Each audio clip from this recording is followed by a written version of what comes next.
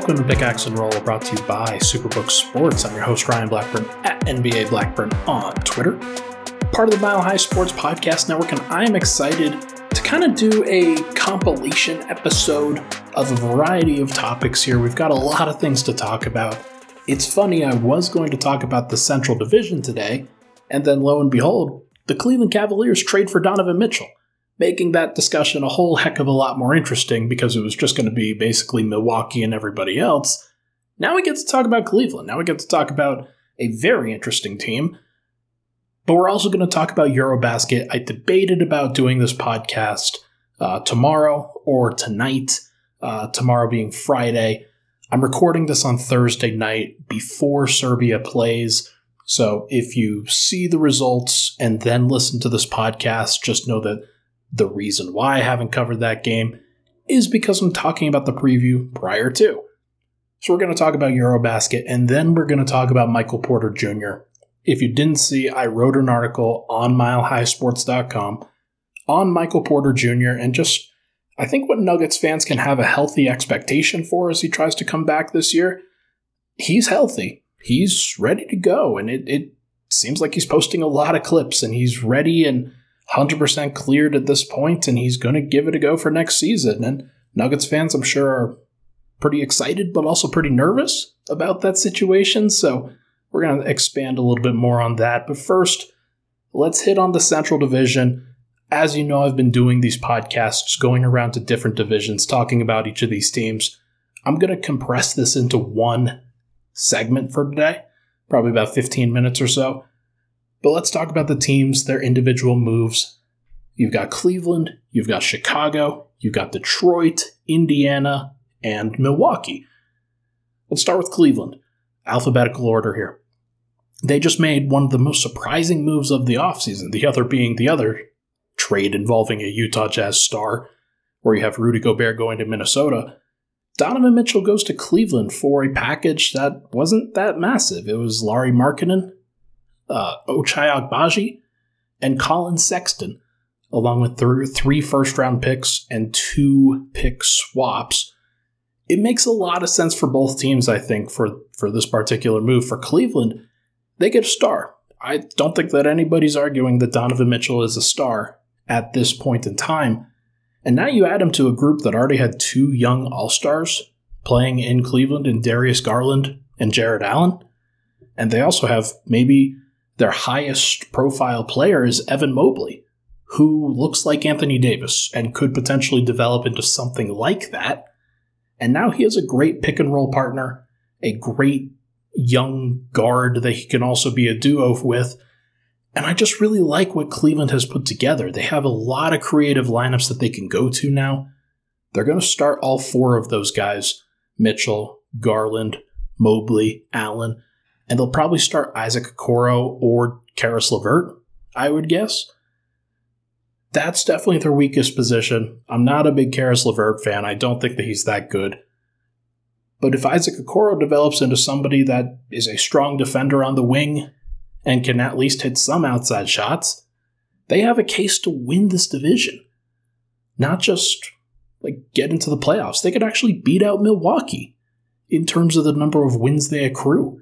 That's incredible. That's a crazy place from where Cleveland lost LeBron James to the Los Angeles Lakers, where he walks in free agency after basically exhausting every asset that they had. The one asset that they didn't have, or that they didn't let go of, was the 8th overall pick in that 2018 draft, which turned out to be Colin Sexton. And so the Cavs, they get to cash in that piece to get the next superstar for them. I think that's really interesting.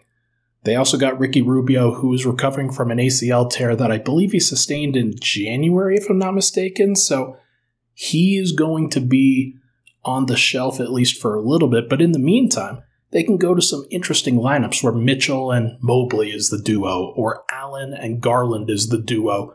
Or you could flip-flop those, or you could play Kevin Love in there somewhere. There's a lot of opportunity for them to be really good. Then you've got Chicago, Andre Drummond, Goran Dragic, Dalen Terry. Those are the 3 names that they added, at least the highest profile names. They still have Lonzo Ball and Alex Caruso, who they got last year. Zach LaVine, DeMar DeRozan, those are the two all-stars that they have. They have Nikola Vucevic, who probably has a bit of a bounce-back year after a really down shooting season last year. But he's still on the downside of his career. Vucevic was drafted, I believe, in 2011, 2012, one of those 2 years. So he's been in the league for a long time, and he's been doing this thing for a while, and I don't expect him to continue at the level that he had been with Orlando. And he's definitely been worse in Chicago. So we're going to have to see what that team ultimately becomes. Before they got the injury concerns, they were playing some good defense with Alex Caruso, with Lonzo Ball. They had Ayo Dosunmu also on that team, who was a very good rookie, should project to be a pretty good sophomore as well. And then they drafted Dalen Terry, who I liked in the draft and makes a lot of sense for them as kind of a Lonzo Ball, Ayo Dosunmu approximated sometimes. But overall, I just don't think that they have the star power to really compete with even Cleveland at this point. Milwaukee is a different category entirely, but Cleveland, I think, now elevates themselves firmly over Chicago in the regular season and in the playoffs. So I think that's fascinating the way that this has gone. Chicago made some big swings last offseason, and I just don't think it's worked out that well. And you've got Detroit, who they are firmly in a rebuild. They are not kidding themselves with that. They drafted Jaden Ivey, traded for Jalen Duren in this last draft to add as young prospects to Cade Cunningham, Saddiq Bey, Isaiah Stewart. They've got a good thing going. They also acquired some veterans. They already waived Kemba Walker, if I'm not mistaken, but in that trade that sent Mark Williams, I'm pretty sure, to Charlotte, they basically rerouted a bunch of picks and some veterans in order to clear space to sign Jalen Brunson. These are the Knicks. Some of those veterans ended up in Detroit, where you've got guys like Nerlens Noel and, gosh, there was one more guy who I can't really think of, but some of those guys will be helpful, some of those guys will not. The biggest point is that they're going to play each of those young guys as many minutes as they possibly can, and I do believe in Cade Cunningham. I think that he's one of those next guys who, at 6'8", with the passing that he has and the overall utility in his game, he can be used in so many different ways. And that's great for a team like Detroit because they have a lot of players that you don't necessarily know how they're going to fit together. So if one of them pops, Cade will be able to adapt to that. Whether it's Jaden Ivey, Jalen Duren, Saddiq Bey, who knows? But they have a really good chance to be good down the line, just not good now. And then Indiana, they signed DeAndre Ayton to an offer sheet that was then matched immediately. And other than trading Malcolm Brogdon for Aaron Nesmith and Daniel Tice, they drafted Benedict Mathurin at 6th overall. And that's basically it. That's basically all that they've done. They could still move Miles Turner, could still move Buddy Hield, and I actually believe that that's probably going to happen. Whether it happens for Russell Westbrook, like has been reported, I'm not sure. But if they take those guys into the season, you've got Tyrese Halliburton, Buddy Hield, Miles Turner, and Chris Duarte. I don't know about that. I just think it seems pretty horrible in terms of actually committing to a rebuild or not. Now, Indiana's been notorious for not really trying to rebuild. What they really do is they try to be competitive so that they can continue selling tickets. That's just what they've done in Indiana for a long time.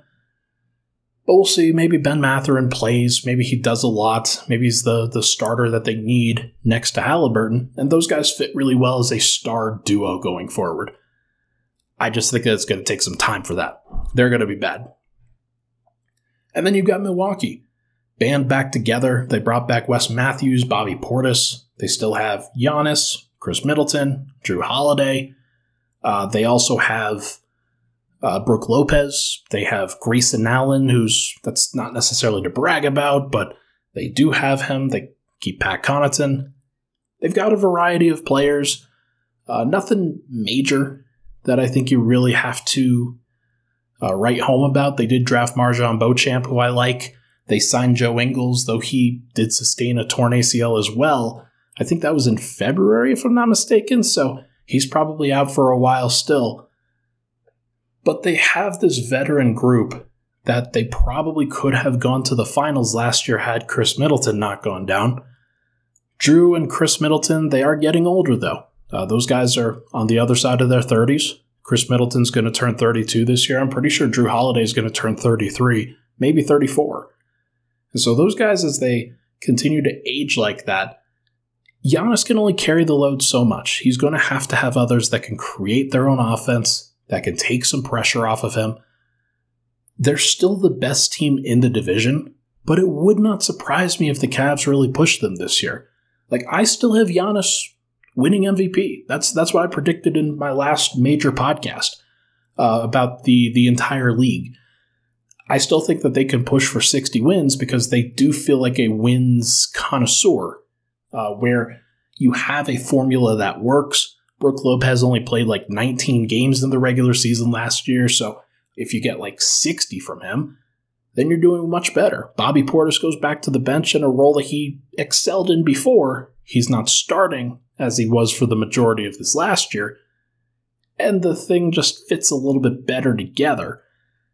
Now we'll see if that actually happens, but I do like the Cavs.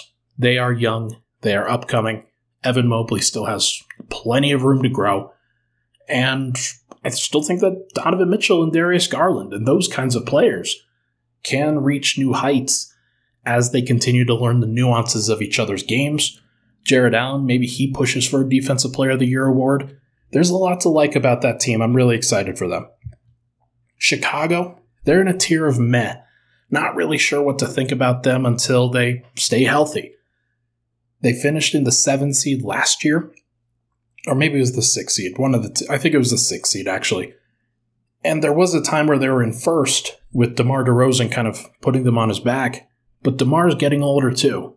And Zach LaVine, though he should still be firmly in his prime, I'm a little bit worried about him. He definitely didn't look the part at times last year. And I do think that he was dealing with some injuries too. That's a lot of guys that are dealing with injuries that are pretty injury prone in Chicago. And you hope that other guys like Dosunmu and Goran Dragic, who they signed, maybe those guys can step up. I'd be a little bit skeptical. They do have Andre Drummond, so maybe he's a better fit at times than Nikola Vucevic. I just don't think their top-end talent is good enough to be in the playoff picture. Now, which team has the brightest future? It's probably the Cavs now. It was Detroit with Cade and Jaden Ivey. I do believe in that duo. I think that they have plenty of star power in Detroit, and they're going to slow play it kind of like Denver did. Cade is somebody that Nuggets fans can definitely say, look, he's a floor raiser. He is somebody who gives the team an actual future that they can build around. They'll just need to add some big pieces around him in order to get over the top. But Cade, to me, he strikes me as a floor raiser for sure. Now, which team has the best chance to play the Nuggets in the finals if the Nuggets were to make it? Still think it's obviously the Bucks, but the Cavs are fascinating. I would pick Denver over the Bucks. The Cavs would be interesting just because there are some interesting matchups there. Murray would have to defend one of Garland or Mitchell pretty consistently. I'm not sure you want him to have to do that, though he would have to. But Evan Mobley would probably have to defend Michael Porter Jr. And Jokic gets guarded by Jared Allen, who's done a pretty good job on him in the past. But it would still be very interesting. You've got that too big setup that a lot of teams have gone to against Jokic that Jokic has struggled with before. So I'm really curious to see what that matchup will look like in this upcoming season. But either way, that's a fun team. You like it when teams get fun. It's just much more enjoyable and entertaining.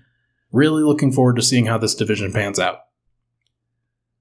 Let's take a break. When we come back, we are going to discuss Eurobasket, preview that a little bit. But first, folks, I'm doing my first fantasy draft on Saturday night.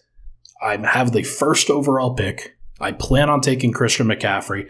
Lots of people are going to laugh at me about that because they're just going to say, oh, he's going to get injured. But I firmly believe in Christian McCaffrey. I believe in him.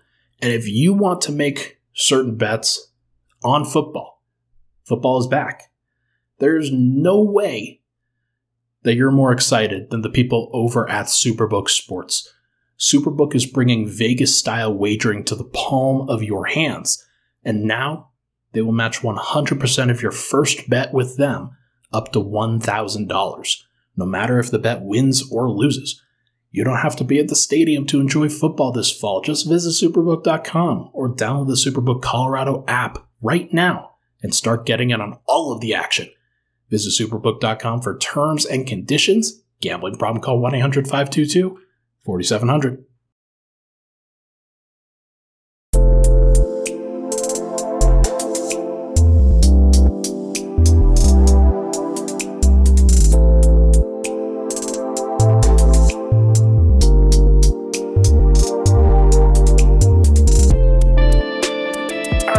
Pickaxe to Roll, Ryan Blackburn here. Thank you so much, everybody, for tuning in. Appreciate all the love and support on the program, as always.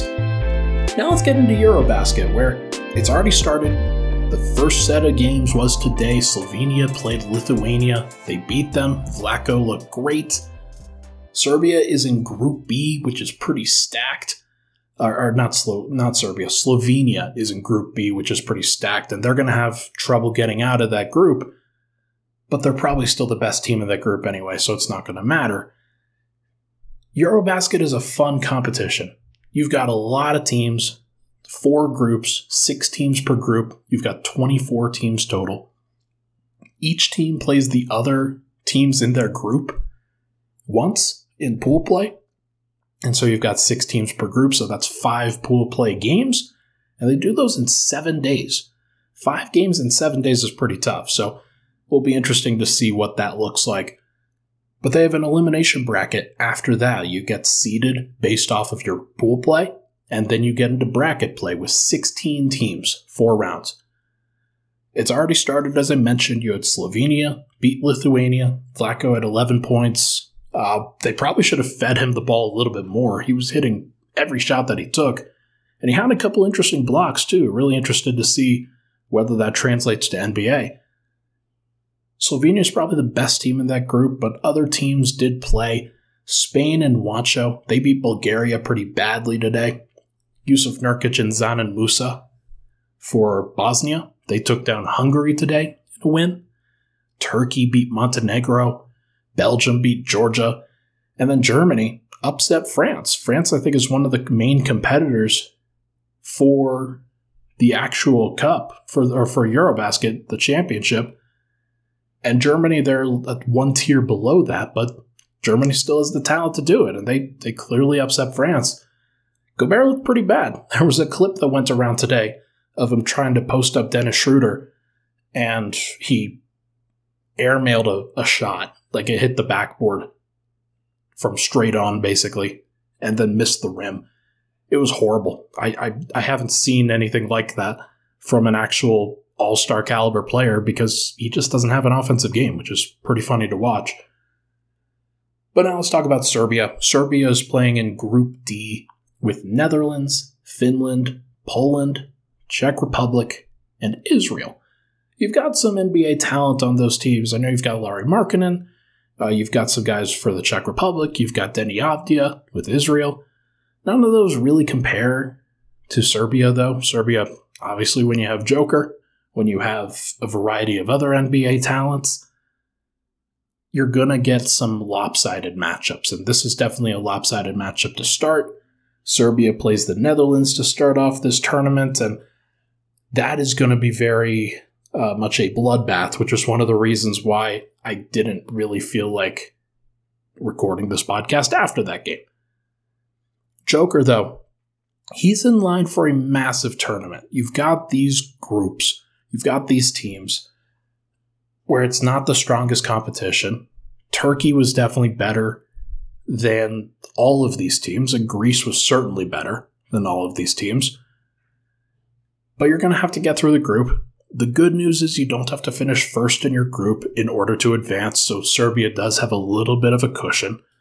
But they're probably going to finish first in the bracket anyway, because that's just the kind of talent that they have. Pool play is very forgiving. You only need to finish in the top 4 in your group. But the bracket play is really where it sorts out, where teams, based off of how they finish in that pool play, are going to be seeded. If Serbia finishes first in Group D, they will play the 4th place team in Group C, which would be one of Greece, Estonia, Ukraine, Great Britain, Italy, or Croatia. Now, you're probably getting Ukraine or Great Britain if I had to guess, but it's anybody's guess at this point. Whoever Serbia plays, they're just going to have to play whoever's in front of them. They're going to have to win. That's a single elimination game. So it's one of the things that makes this tournament so interesting is you've got the NBA talent now, and you've got the EuroLeague talent that really elevates this thing to another level. But you've got some real fanfare behind it because 3 of the best players in the world, maybe the top 3, are Giannis Antetokounmpo, Luka Doncic, and Nikola Jokic.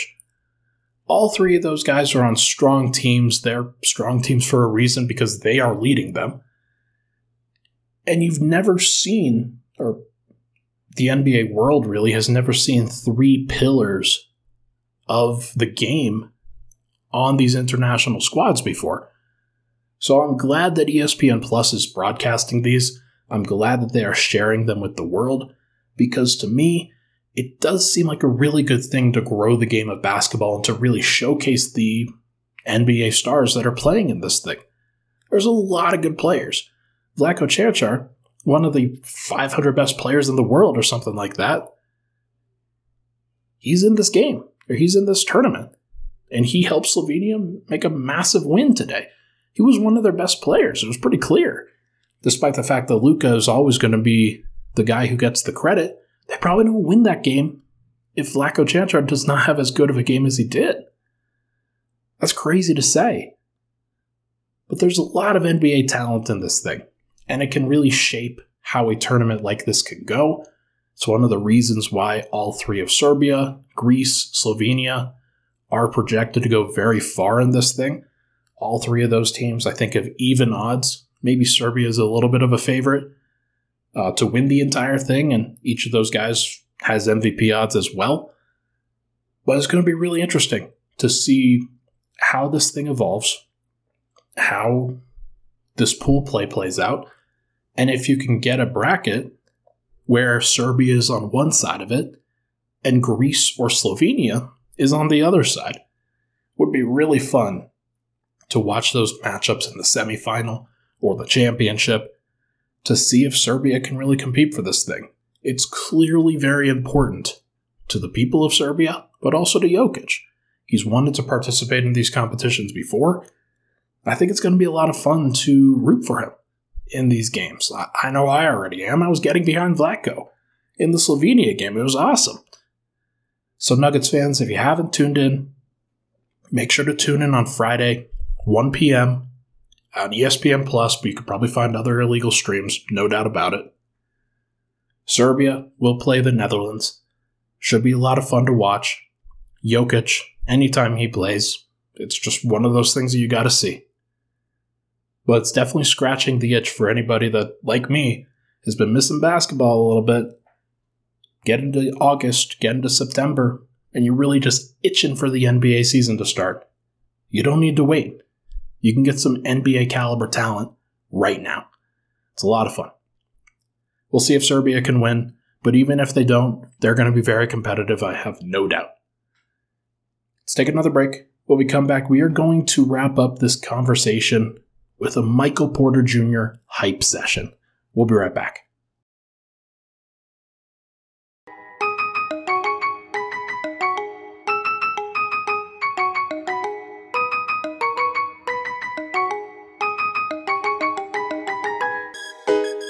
All right, back at it. Final segment, Pickaxe and Roll. Thank you so much, everybody, for tuning in here. If you haven't already seen it, I've been posting my 20Q series on Mile High Sports. It's basically 20 preview questions for the Denver Nuggets over the course of these 4 weekdays. 4 weeks, one each weekday, basically. And some of the questions I've already asked and answered with the article format. Is Nikola Jokic, could he win a third MVP? Who's going to play in this Nuggets rotation? how likely is it that Jamal Murray returns to Jamal Murray levels? And what does Michael Porter Jr. look like when he comes back? I talked about all of these in my last 4 articles. And I talked about Michael Porter Jr. in the Thursday article. And when I was doing some research for the MPJ article, came across the points per game splits by month during the 2020-21 season. In December, he played 4 games to average 19.5 points per game. January, 6 games, 14.7 points. February, 13 games, 12.5 points. He was in a lull at that point. March, 14 games, 20.3. April, 16 games, 23.9. May, 8 games, 21.0.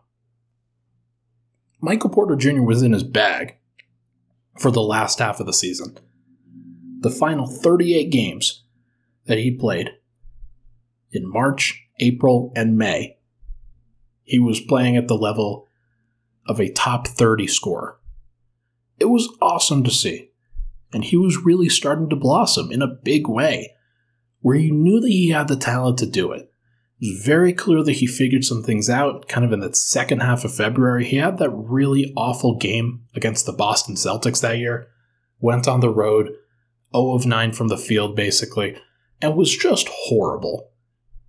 But it was kind of a watershed moment where Michael Malone had been pressing really hard when talking to him, when trying to get him to do the right things, let off the gas a little bit, had MPJ kind of get back to some of the basics, and that mental reset, I think, really helped him. He averaged 21.9 points per game during those 38 games after February ended. 56.6% from the field, 46.8% from 3, and 80.4% from the line. His scoring, at least among his peers at the small forward position, and especially at his age, is just extremely underrated. It's very rare for a player that's his size with his profile to get to that level. You just see it with stars most of the time. It's very unlikely that second-year players don't pan out when they play the way that he did. He was adding layers to his game, running off of screens, DHOs, cuts, all on top of being an elite spot-up guy, an offensive rebounding threat due to his size. He was figuring out his role within the Nuggets offense. And though the playoffs were a wake-up call that he hadn't arrived yet, he really did struggle in half of the games against the Blazers and then all of the games against the Suns. They were a wake-up call, but they weren't damning. It wasn't like he wouldn't ever figure some stuff out from those series. It was always going to be a growth curve, a learning curve. He still has a ways to go in his progression, understanding what teams are going to try to do to him, and then countering that, or setting something up where he could get to his spots anyway. He still has a ways to go, and that should excite Nuggets fans. They know what he did when he was basically just a baby deer. Now, you give him some veteran time, some extra games of experience, and just watch and see what his defense and his playmaking can do. They showed some signs of growth at the beginning of last season. It was hard to figure out, don't get me wrong. And it was very difficult to see through the horrible shooting that was going on. Horrible decision-making with the shooting that was going on. He was also clearly hampered by injury, so I don't want to slam him too bad. But the defense and playmaking was improved. I do believe that. And if those flashes end up being more than just flashes, he still has potential to be more well-rounded than I think he's viewed as right now. Right now, his perception, that's the key thing with him, is he's viewed as this talented gunner. People know about the scoring. They believe that he's going to shoot well. But they also believe that he can't defend a lick, that he doesn't want to pass to people, that he has himself and only himself in mind. I think, look, maybe that never changes. Maybe that perception of him is always going to be like that. But I just believe in Porter's work ethic at improving towards those aspects of his game. I think he's going to be a better defender as he grows up. I think he's going to be a better defender and a passer as he grows up and just learns stuff.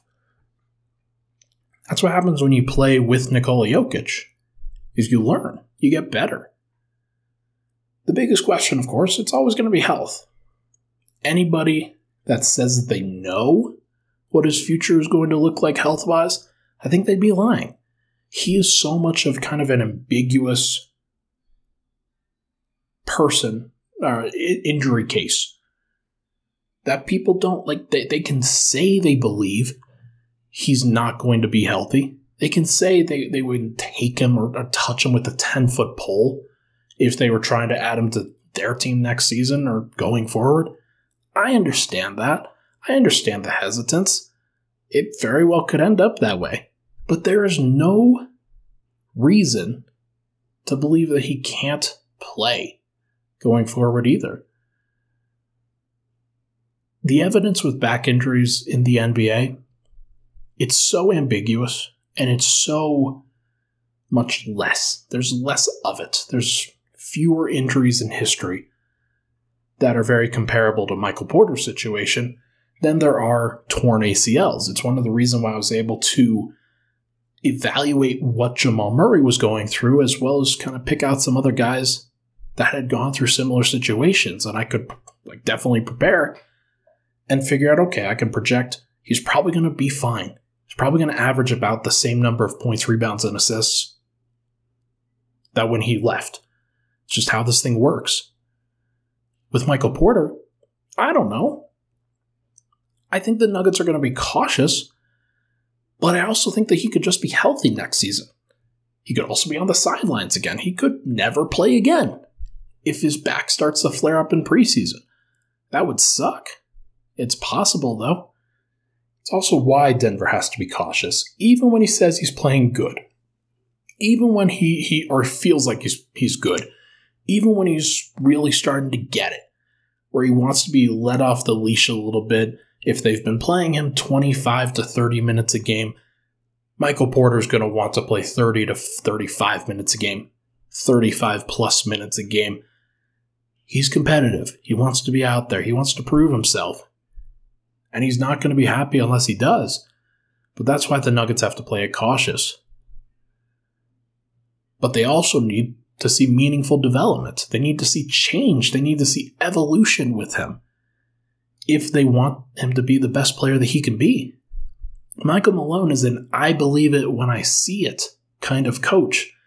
He does his rotations that way. He does his hierarchies and his depth charts that way, and the number of shots that guys get and the number of plays that are run for certain people. Malone is going to do his best, I think, to get through to MPJ. MPJ is going to have to meet him halfway on a lot of different things, including giving good, solid effort on defense, but also have a good, solid understanding on that end, too. Bruce Brown, good safety net in some lineups. Definitely going to be an option that Michael Malone goes to, especially if Porter doesn't really figure it out. But what happens if the Clippers come to town? And if they're in a playoff series, Michael Malone doesn't trust Michael Porter, and then you've got Bruce Brown starting at some point. Who does he guard? Does he guard Paul George? Does KCP guard Paul George? And Kawhi gets, Aaron Gordon gets the Kawhi assignment?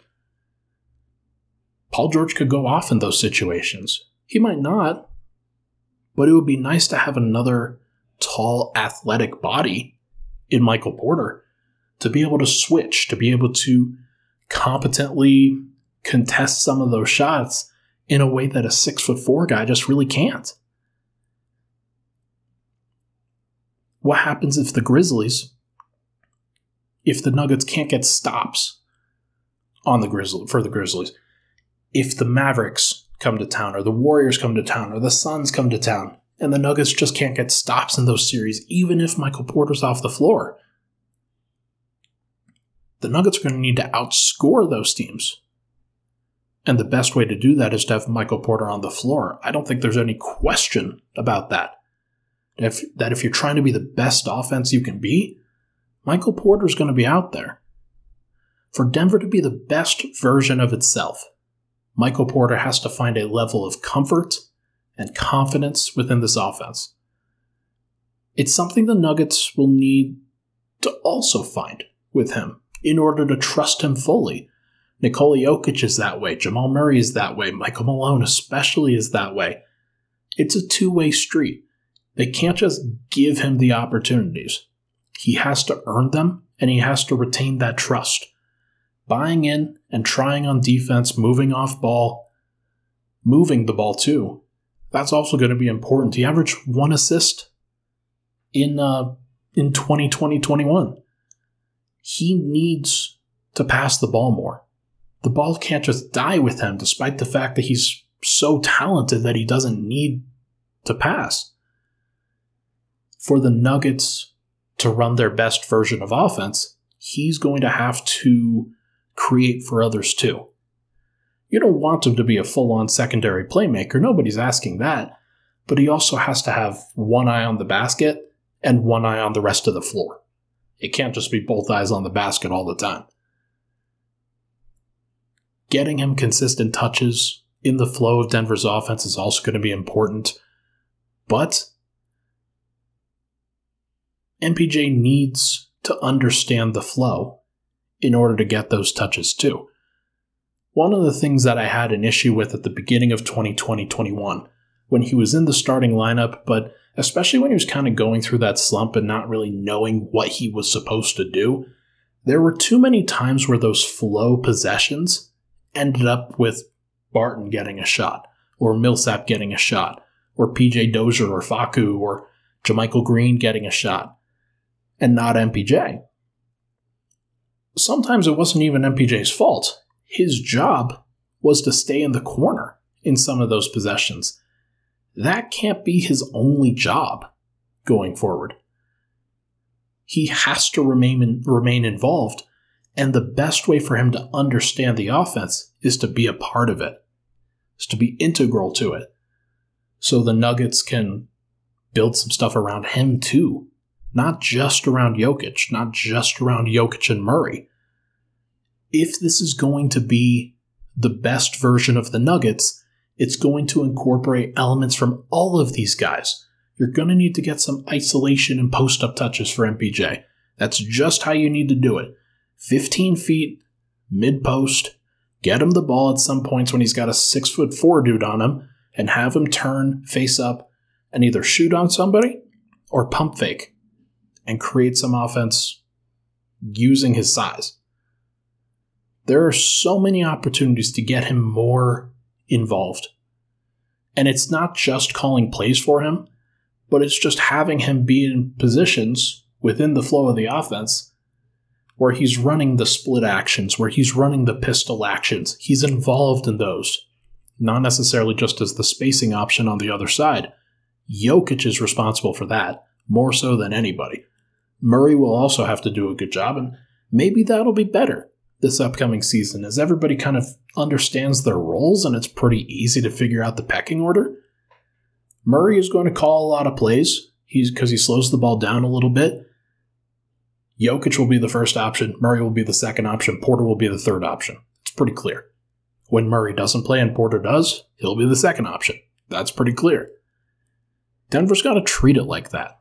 If they don't treat it like that, then I think that's wrong. But the good news is that Porter's talented enough to deserve it. The shots that he was hitting were absurd. Some of the looks that he was putting up there, even when Murray was gone and out, were insane. But he was running around screens. There was one clip that I posted in the article where he's curling around a baseline screen set by Jokic. Bruce Brown is the one that's chasing him, and Bruce Brown gets stuck on a Jokic screen. MPJ, despite the fact that it doesn't look like he's moving that fast, his legs and his limbs are so long that he covers so much ground, gets to the perimeter, pump fakes, gets Bruce Brown off of his feet, and hits a step back three wide open going to his left. It was awesome. That's one of those reps that you look at and think, man, that's unbeatable. And we can get to that shot pretty consistently if we just call these plays. I'm predicting a bounce back year. It may be around the same numbers that he had before, whether it's like 18 to 19 points, or maybe he's up over 20. But I'm predicting about the same points, more confidence and cohesion, more assists. He's going to have to be up over 2. That would be my goal, is to add another assist per game. Look for your teammates that way, and then they'll look for you. That's the way that he can be involved in Denver's system and thrive. If he passes to Jokic, if he passes to Murray, and there are plays that are designed for him to do that, it's going to be great. He'll also have some opportunities with Aaron Gordon around the basket and KCP in the opposite corner. There will be plenty of opportunities for him to create offense for others and leverage his shooting in order to do that. But he's got to buy in, and I believe that he will. He wants to win. He wants to be great. This is the way for him to do both. I think he can do it. That is going to do it for this episode of Pickaxe and Roll, brought to you by Superbook Sports. Thank you so much, everybody, for tuning in. This was a good episode. I really enjoyed this one. This was a lot of fun. I'm going to be back over the weekend. Serbia will play 2 games in between when this podcast releases and when I record the next one. So should be a lot to talk about on that front. Maybe we'll get some more Nuggets news at some point. Should be fun. Maybe I'll even share my fantasy draft results. I know you're all dying to hear. Thank you so much, everybody, for tuning in. We'll talk to you guys next week.